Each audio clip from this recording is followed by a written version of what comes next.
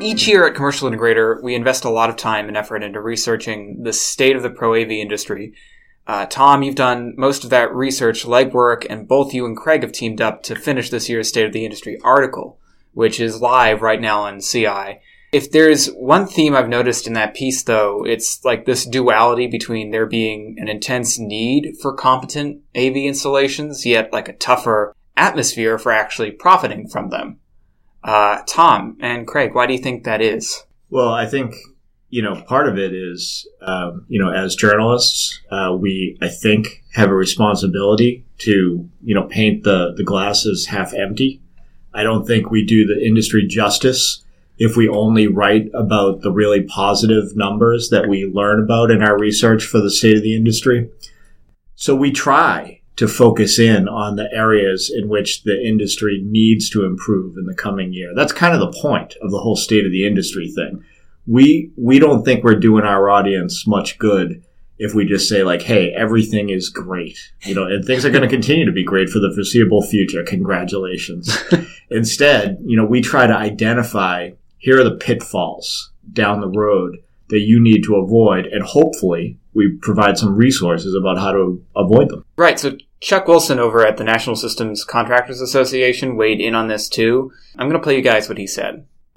What seems weird is that there's such a demand for what we do. Our members are as busy as can be, but yet when we look at our financial analysis and all the numbers, I worry about how sustainable that their plan is, because the gross profits are very lean compared to the overhead. So the rising costs of labor, the reduced margins and all that, I just worry that with so little margin for error anymore, do we have the right benchmarks in place? Do we utilize the research and the financial analysis, the labor standards, to make sure that we've got all of the details right about running our business in such a lean financial environment right now?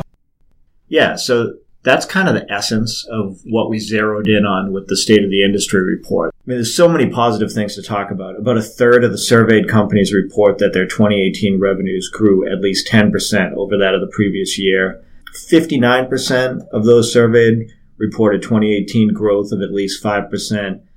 Only 10% of the market saw their revenues drop in 2018. And then in 2019, everybody's really optimistic. Nearly 3/4 of the market expects to be up by at least 5% in 2019. So what's Chuck so worried about, right? Well, the profitability figures are the things that are, raise some eyebrows. So we've been talking so long in this industry about, the margins dwindling when it comes to product sales and projects.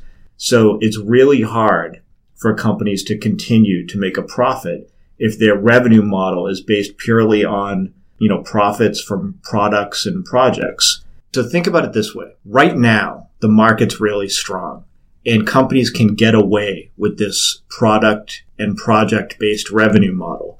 But what about in a year from now or 2 years from now, if the market isn't so strong? What if the market's not so forgiving? Will the traditional AV integration model be able to survive with these razor-thin margins? What Chuck is saying, and what we're trying to identify in the State of the Industry report, is that companies need to react now. They need to do a better job of finding ways to increase their profitability, finding ways to emphasize their value to customers so they're irreplaceable, so that outside vendors, maybe from the IT world, maybe from the security world, maybe from, a market that we can't anticipate, come in and start competing with them for business and make them compete more on price. Also, there's that thing that, our audience doesn't like to hear so much about, but the whole service revenue thing. We found some pretty discouraging figures in the report this year that show that the needle hasn't moved very much when it comes to how much service revenue a typical integration firm is earning. If they're not earning service revenue to complement the revenue that they're getting from products and projects, is that going to be sustainable when the market turns a few years from now? So that's what we zeroed in on in this year's report. Like you said, we've been talking about this for such a long time, and it kind of becomes this echo chamber, if you will, of like, hey, maybe you should look into this. Maybe you should look into this. We'll publish a new article on managed service contracts and how to better pursue them. Hey, maybe you should look into this. But Now we're trying to say with this, large report based on, lots of research and lots of time spent looking into this. Yeah, it's more than just you should look into this. It's you should be acting on this problem. Yeah, so, I talked about this a little bit in a long interview with Chuck leading up to the State of the Industry report. And, he differed with me a little bit in that I'm probably, like you, Adam, a little bit black and white in my interpretation that I think that companies all need to, transition to more of a service revenue model. I mean, Chuck's saying, no, that's not what's in these guys' blood, a lot of these guys' blood. And some companies are just built in a way that doesn't allow them to easily transition to service. I mean, obviously. But also, he's saying that there are some companies that can survive. If they do a good enough job of being irreplaceable to their customers, they can survive. So I have to be careful about the language because I don't want folks in the audience to say, okay, well, CI doesn't get what I do.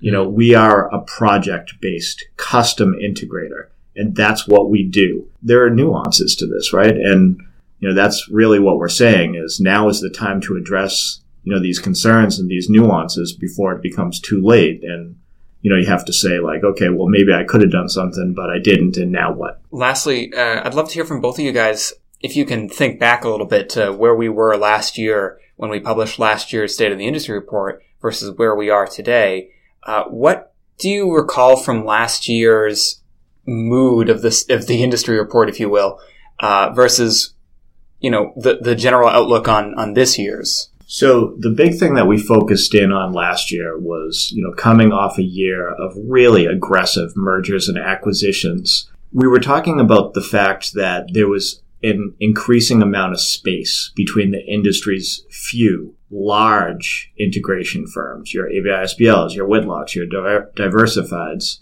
and, what really was, a medium-sized integrator that was like 10 times smaller than the size of those companies. And we were trying to analyze like, okay, well, going forward, how does the mid-sized firm compete? We kind of know how the small firms compete because usually they have some sort of a niche, whether it be geographic or expertise, and we understand how they can survive going forward. We were really worried about, the huge part of the industry that is that, $50 million revenue around size integration firm and, what they were going to do about that huge gap between them and the larger firms that with so much revenue have more of an ability to be nimble, have more of an ability to compete in, a large footprint and have more of an ability to have answers when their enterprise customers come to them with global needs.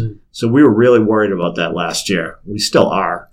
I was going to say, I think that group is probably the same group that we're talking about that is resisting or not fully embracing the shift to a service-based model. I think that's part of maybe why they're in the middle and not growing as much as some of the big companies, like you mentioned. Those companies have that service-based component. And we have a quote in the State of the Industry report from John Zettel, CEO of ABI SPL, where he just kind of makes that point, that one of the advantages to being the largest firm in the AV integration market is we have the ability to build that infrastructure. I think one of the biggest demands that companies like ABI SPL are seeing from their enterprise customers is that they have an escalating responsibility to continually 24/7 support their systems, not just on a local basis, but a lot of those customers are increasingly global. So in some ways, a company like ABI SPL that has that increasingly global footprint, they have a huge advantage in terms of being able to have answers for those demands.